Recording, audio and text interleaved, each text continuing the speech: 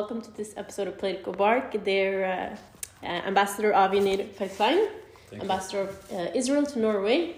Thank you, pleasure to be with you. Thank you so much for being a guest here with the Political Bark. I want to start this episode on Israel in 2023 by first of all asking you a bit about yourself.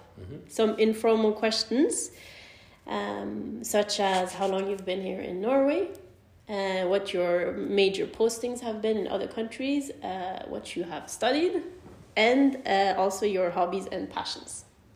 So perhaps in the order where I ask about how long you've been in Norway and your first impressions here. I've been in Norway for 6 months as an ambassador of Israel. I've been to Norway 3 times before when I was posted in Germany, and I was traveling all the way up to the North Cap with a car from Berlin all the way to the North Cap, and I've been to the fjords and I've been to the southern part of Norway, so we know Norway very well.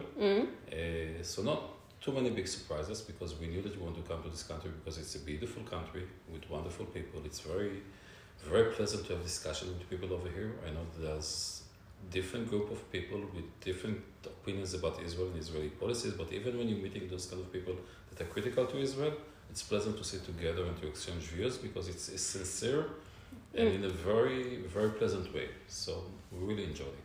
That's very true. Many people, I mean, being half Norwegian, I see that the Norwegian people are sincere. We're honest. Yeah. Some would say we're very simple.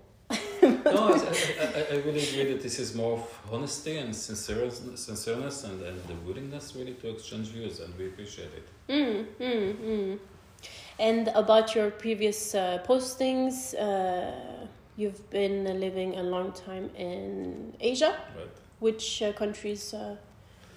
I've been in 3 different postings in China, Beijing, Shanghai, and Guangzhou. I was the first Israeli diplomat in Shanghai. I was the first consul general to Southeast China in Guangzhou. I was ambassador to Nepal, ambassador to Vietnam, and non-resident ambassador to Laos. I was posted in Bangkok as well. So we love Asia. We feel that Asia is almost our second home. Also here in Oslo, whenever we need to feel sad that we're finding some kind of a local food, so we're going to have Indian or Chinese food. And we've been also 1.5 years in Africa and Cameroon. I was ambassador to 5 countries from Yaoundé. And then I had one exotic posting in Berlin. And now I'm here in Oslo. So this is the second country in Schengen or in Europe, Right, that you are living in.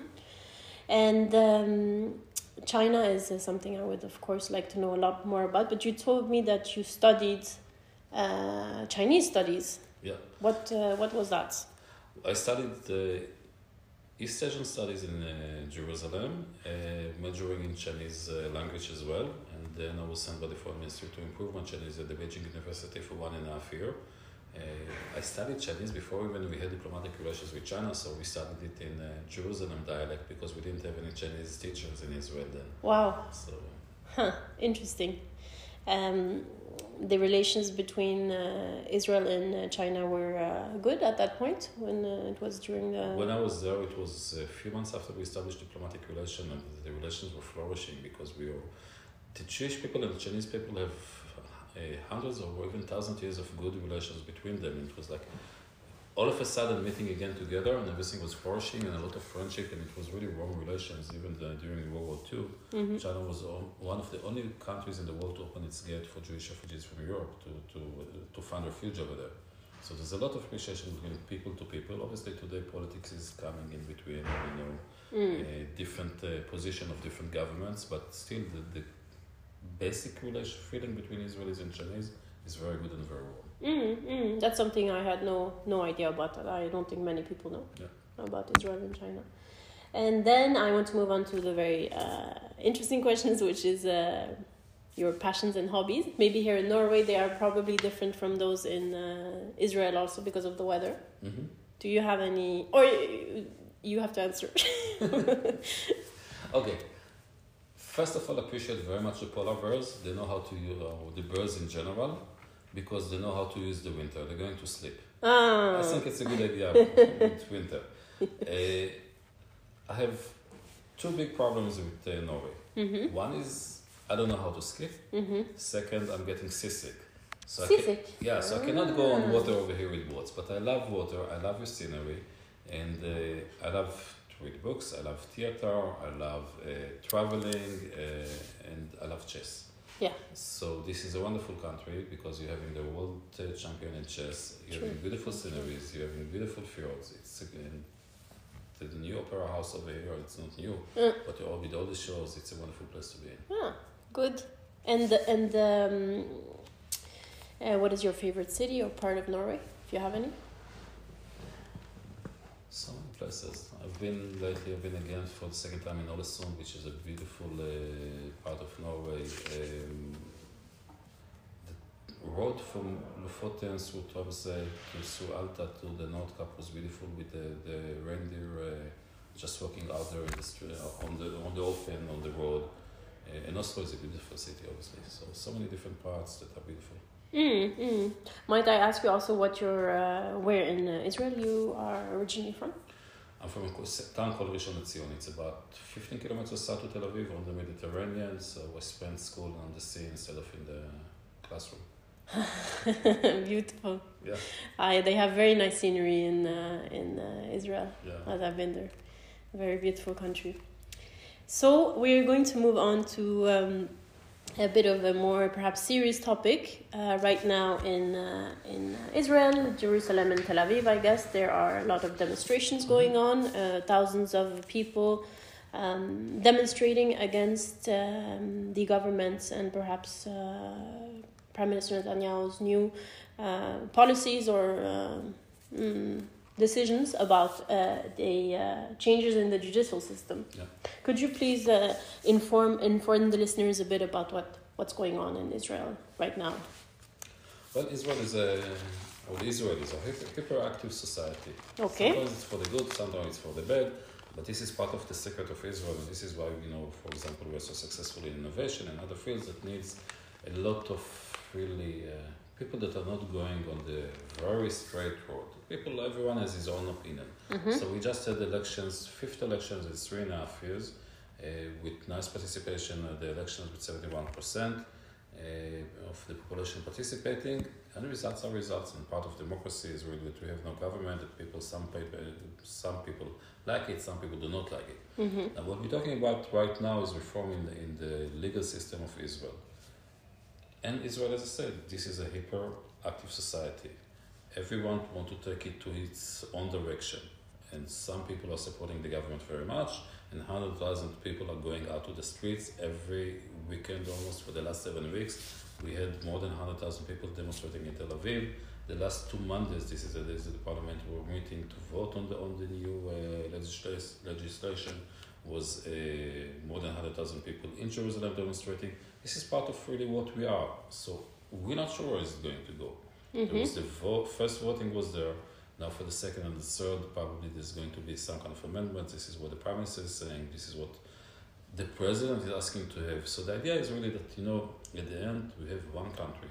We have to come to a broader agreement between all parts of society. I hope this is what's going to happen.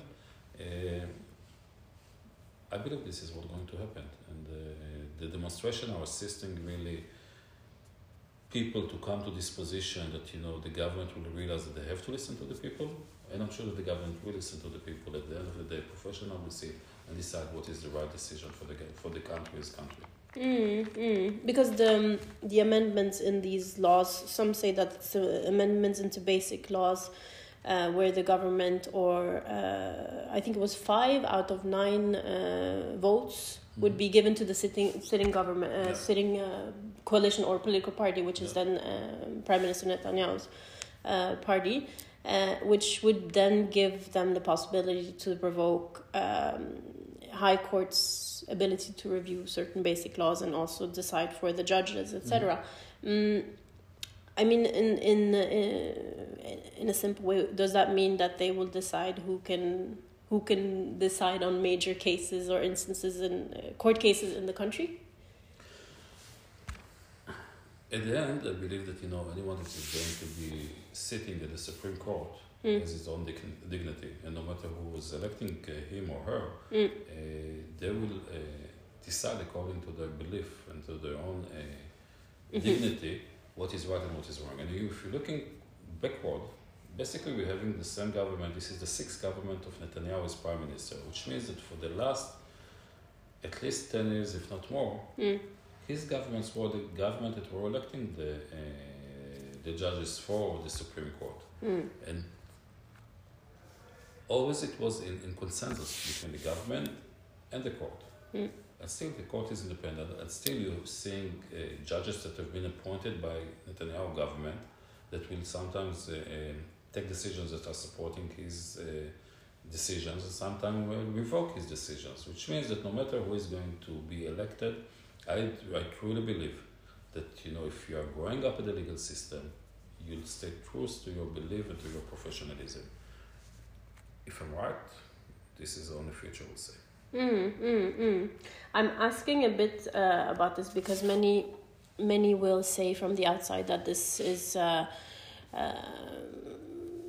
protesters will say, perhaps from what I've seen online, oh, this is not democratic, this is not in line with the democracy that Israel is in 2023. And some, you know, also will compare it to things that have happened in Hungary, for example, a bit of the same issue that was happening some years back, where there was especially a lot of people in Budapest, which is, you know, where most of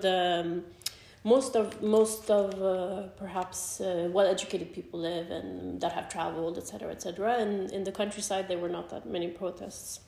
I guess in this case in Israel also, it's people gathering in Tel Aviv and in Jerusalem. And I actually asked some friends of mine in Tel Aviv, who are the protesters, where are they from, and this, and they said, yeah, they are more left-wing. They are obviously not in agreement with perhaps the prime minister and everything, etc. So it's demonstrations that we have seen in Europe before also, but as in Hungary, nothing really changed dramatically afterwards in either direction. Like the Prime Minister Orban, he's been in power like Netanyahu for a good amount of time.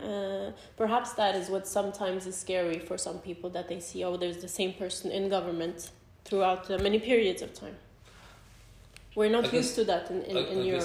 I guess that, you know, I believe that Germany was used to it with Angela Merkel as an excellent chancellor for 16 years, and she was really at the last. I've been there for her last 5 years probably, and she was still a very good chancellor and a leader. But I really, for what's happening right now in Israel, I don't believe that it's only really from the left, because you can see people in Judea and Samaria also going out for demonstration against this initiative. But I believe that this is too early to analyze where things are going to go, because the Prime Minister himself and some members of the government are saying that this is the first stage, and now after the first calling and the first voting in the parliament was taking place, now they are ready for negotiation, and they'll sit down and discuss it, and they will try to find a broader agreement and to reach a broader agreement about how changes should be done. If this is what's going to happen really in a sincere way from both sides, I'm sure that the public will relax. If it's not, so I don't know where is it going to go. But this is too early to say, because we are really in the middle of a process. And the demonstration are part of the process, because the demonstrators believe that if they continue to go out for the street, they're ensuring by this that the government will be willing to sit down and to discuss amendments for the first calling. If it will happen, we'll still have to wait and see. I mean, the demonstrations are perhaps the purest form of democracy. Sure. So as you said, yeah, it's in the making. It's interesting to follow. Do you have any perspectives on how foreign media has reported about it? Because I've seen a lot in Norway, for example. It's very dramatic titles. Yeah. The Middle East, so the region's last democracy is falling, etc., etc. I think personally, it sounds very dramatic. I guess. And democracy is a relative concept. It's an ideal. Yeah. State is not something that doesn't change. I really respect and a full appreciation for the role of the media in ensuring democracy in different countries. This is the voice of the people, the media. It should be. I believe that, you know, too many media outlets in Europe do not understand Israel. They don't understand that our reality is totally different from the reality over here, and trying to analyze us according to the societies that they are reporting from. And Israel is really, as I said, when you're looking, I'm not sure how many demonstrations you had over here in Norway and other places of Europe, dealing with those issues like right now, and Israelis are seeing 7 weekends a row, hundreds of thousands of people are going out to the street. 2 Mondays, people are not going to work. Instead of going to work, they're going to demonstrate in Jerusalem. Going from other parts of the city, coming from southern part, northern part of Tel Aviv to Jerusalem to demonstrate. You cannot analyze, others shouldn't analyze us through their own eyes. If you do it through their own eyes, you don't understand the Middle East, you don't understand Israel. And we can, as I said, we're still in the middle of a process. We should only hope that, the process will come out for a result that will be under broad understanding and agreement between all parts of societies. This is important for us. And with all due respect to the international media, we have to solve it ourselves. And we are used for alarming voices about Israel on every issue. Israel is being treated in the media differently from other countries. And in this case, it has to. I think, when I say the global media, I mean obviously from European perspectives or Western perspectives, because I know that Arab countries around the Middle East will not be reporting about the demonstrations in the same way, because they don't see the problem in the same way, or they don't see the issue as an issue even. It's all relative, I think, all the time. It's interesting what you're saying, because Nasrallah from Hezbollah was saying it as a signal of weakness of Israel, the demonstration against the government. For us, this is a symbol of strength of the society. Yeah. This is again the differences between societies. The lenses are different from what we see. In Norway, which is a country that is used to, I would say, criticizing. Be it Eastern Europe, be it Hungary, be it other parts of the world, with very harsh words sometimes, without understanding what's going on. Then in the main newspaper, I don't think anyone reacts to the headlines. Israel is losing its democracy. And it's a pity, because we don't get any more nuanced perspectives on what's happening. But that's also one of the reasons why I made this podcast, because I wanted to give more nuanced perspective, bring them to Norway and bring them to the public also. So we can move on from this question, which is a very interesting question, but we need to see what happens, as you said, as we go along the next days and perhaps the next weeks. So I want to ask about obviously the Israel-Palestine topic, which I think it would be unfair to many listeners if I didn't ask about it at all. I think I heard you say one time in an interview that we need to look forward. How can we find solutions in the future? I completely agree with this. Proactive solutions that work, leaving the past as it is and moving onwards. I want to ask a bit about dialogue, not specifically between Israel and the Israeli government and perhaps stakeholders in Palestine, but Israel and the rest of the world. How can it be mediated in a good way that Israel has a plan for what it's doing, etc., and communicated better perhaps where the future lies when it comes to Palestine and Israel, because sometimes it seems like it's a football match back and forth between the West saying, many countries in the West will say this, the UN will say this, Israel will reply, okay, but where do we go then? No, I totally agree. I really believe that for us, it's first and foremost, it's for us and the Palestinians to want peace. You cannot want peace more than us. So it should be on us. And then this is why I believe that international players who shouldn't take sides. It's not about if we are right or the Palestinian rights. It's not about narrative. Is it their land or this is our land? We have a situation, and the situation should be solved. And if we look all the time, we'll play the blame game and blame each other, we wouldn't go look forward. And the problem is that too many countries around the world are taking sides at this blame game.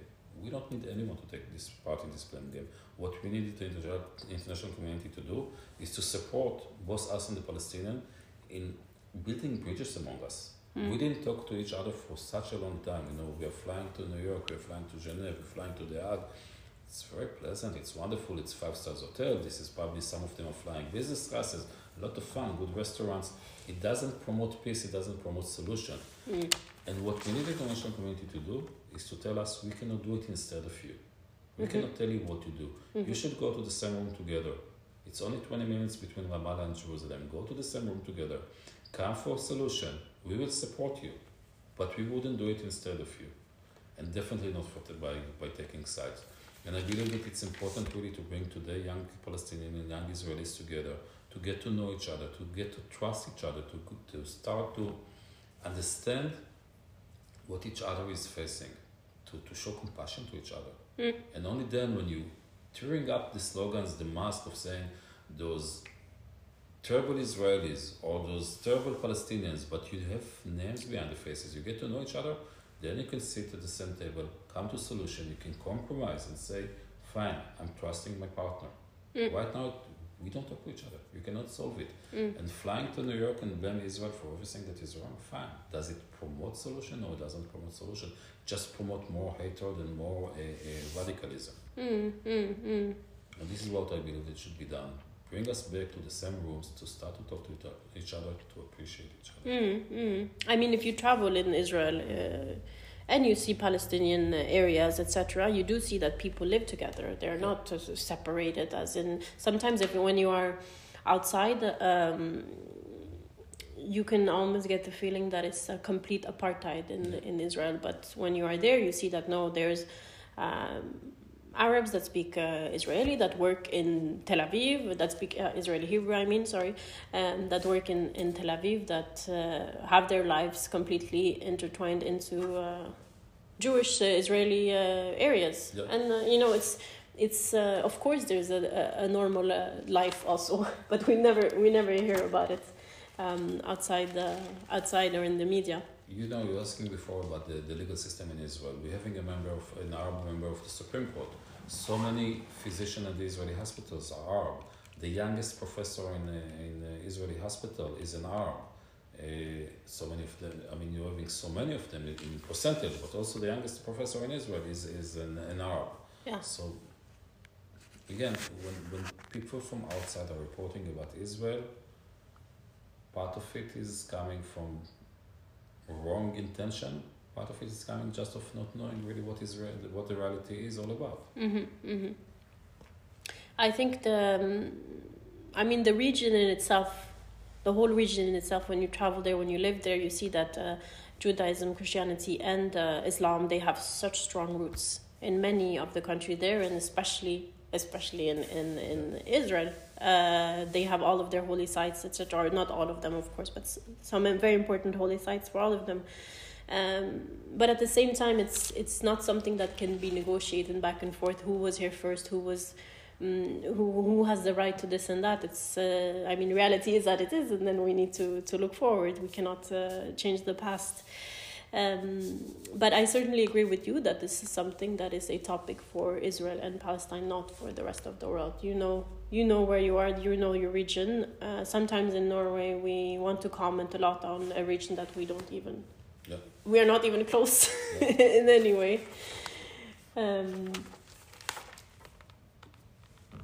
Moving on to a different topic, that is Israel in the world status quo right now, with everything going on since the onset of the invasion in Ukraine. I want to ask a bit about relations between Moscow and Israel, Russia and Israel today. What is happening right now? Israel is standing on the war in Ukraine at the same place where the international community is standing. We have full support for Ukraine.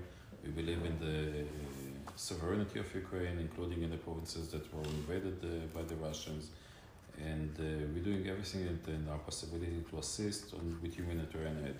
Compared to GDP, Israel is one of the biggest supporters of Ukraine in humanitarian efforts. We were the first one to establish over there a field hospital. I was privileged enough to do it in my previous capacity back in Jerusalem, sending a lot of equipment over there, assisting with water, assisting with energy in Ukraine, bringing Ukrainian soldiers to Israel to operate them. So we're doing as much as we can.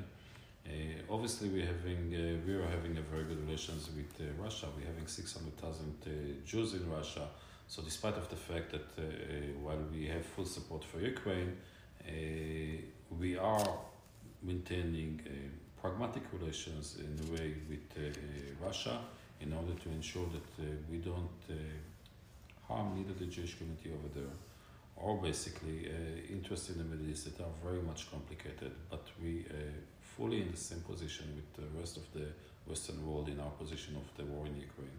Mm-hmm. Mm-hmm. So involved on Kiev side with medical assistance, etc., but not with any military involvement. Not with the military, but we had our foreign minister was in Ukraine meeting President Zelensky and his foreign minister last week. We were having exactly, until yesterday I believe, we had the chair of the Foreign Affairs and Defense Committee of the Israeli Parliament over there. He and another member of parliament were taking to see the Iranian drones over there, because the Iranians are assisting, with drones and attacking Ukrainian citizens with their technologies. Because they had found drones from Iran. Yeah. In Ukraine. Yeah. So just yesterday, our chair of the Foreign Affairs Committee of the Parliament was going to see it as well. He was being shown this. We definitely support them fully. Much more complicated for us to assist militarily. The technologies that we have cannot be compromised. They are being used for the defense of the Israeli citizens, and we cannot risk it. Mm-hmm, mm-hmm.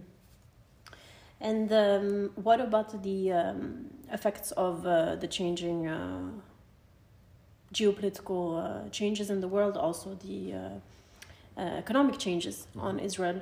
Israel is a country that, in terms of land, it's not huge. Yeah. So production of corn, for example, has Israel imported a lot of grain from Ukraine before? I mean, we didn't feel the effect of the war beside of prices of gasoline. We didn't feel the effect of war. I guess that as time will pass on, as much as we're going to see much more effect on, if we're going to see effect on Europe and the US, then we will feel the effect, because it's going to affect slower, but it's going to affect us for sure. The main focus of the Israeli, let's say, exchange is really with Europe and the US. Mainly it's going to affect us if less money will go for high-tech, for example, for investment in innovation, because more than 50% of our GDP is coming really from innovation. So we're less affected by, what is going out from Ukraine and from Russia, but effect that it will have on Europe and US will affect us in a later stage. Mm. And what about the shekel? I read today that it has devalued somewhat now. Today I think it was the lowest against the dollar since at least the 3 last years. Yeah, it's interesting, because this is exactly proving how much the war of the Russian war in Ukraine didn't affect the Israeli economy, because the shekel was one of the strongest currencies in the world until 2 weeks ago. And 2 weeks ago it started to be devalued compared to the US dollar in 9% compared to 2 weeks ago. The reason was not the war in Ukraine. The reason is really what's going on right now in Israel, with the feeling of some people that, the changes, if they take place, will affect the Israeli economy. And because of this, they're taking money out of Israel. Really? So there's a huge reaction then, overreaction perhaps. I don't know if overreaction, but this is what people are doing. So some of them are really taking money out of Israel right now, and this is what's causing the devaluation of the shekel compared to the US dollar. It didn't happen because of the war. Interesting. The shekel stayed very strong despite of the war until 2 weeks ago. So Israel is then one of perhaps the only countries in the region, let's not talk about the Gulf also, but in the neighboring, with the neighboring countries, that has not been dramatically affected by changes in the grain prices, for example, and the war, but also in the Western world, because almost all countries have been very, very affected. I mean, we've been affected, as I said, by gasoline prices. Yeah. Okay. Because we import it, and we've been affected by grain, but it wasn't dramatic. I mean, the economy stayed strong, the currency stayed very strong. It wasn't dramatic. I mean, the only issue now is that perhaps at startups, etc., the technology companies, that they might suffer some type of a feeling because of the protests going on, but that might not last either. Yeah, we'll have to wait and see. Interesting. And what is the internally in Israel today? I want to ask a bit. What is the sentiment for the future? What are young people thinking about, desiring about? Do they look to the east? Do they look to the west? What do they look to Israel? what do they want onwards? As I said, Israel is a very small country. It's 20,000 square kilometers. So Israelis are always looking outside. It's like it's a passion to go outside. Not necessarily to leave the country, but to look, for other models, to other places, maybe to go a little bit out of the country for a few months, 1-2 years, and then to come back. So it's still mainly, it's really the US and Europe. For some time, Germany was very popular among Israeli youngsters. There's a lot of interest in China, but it's much more complicated to relocate to China unless you are being relocated by a company, but you cannot do it yourself. But really, it's US and Europe. Not Norway, unfortunately. No. No. Probably UK, France, and Germany. Right. So as we round off this interview, I want to ask one last question again, bringing it back to what I started with the protests. I want to ask quickly about Prime Minister Netanyahu, since he's been in position for a long time. Is he sort of a force that brings stability to Israel, and that people look to him? I mean, the majority voted for him, so they do look to him as a stable political figure that is going to last, that is going to stay also. Given the sentiment, in Israel.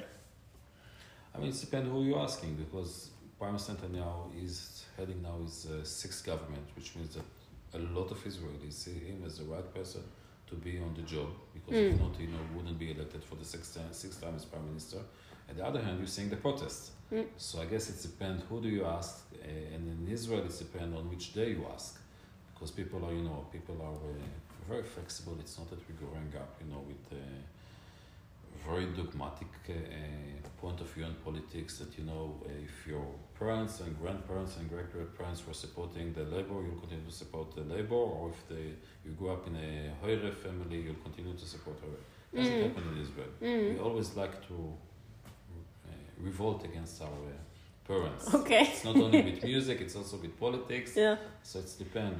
But again, he's for 6 times he's already the Prime Minister, and probably Israelis believe that he's the right person. Yeah. I'm asking because after asking about reactions to the war, changing economic situation, etc. Sometimes people seek security, and security comes with stability and what you have known in the past. And thank you so much for the conversation, and I'm excited to hear what my listeners will say and comment also about this interesting and different discussion. Thank you. Thank you so much. Appreciate it.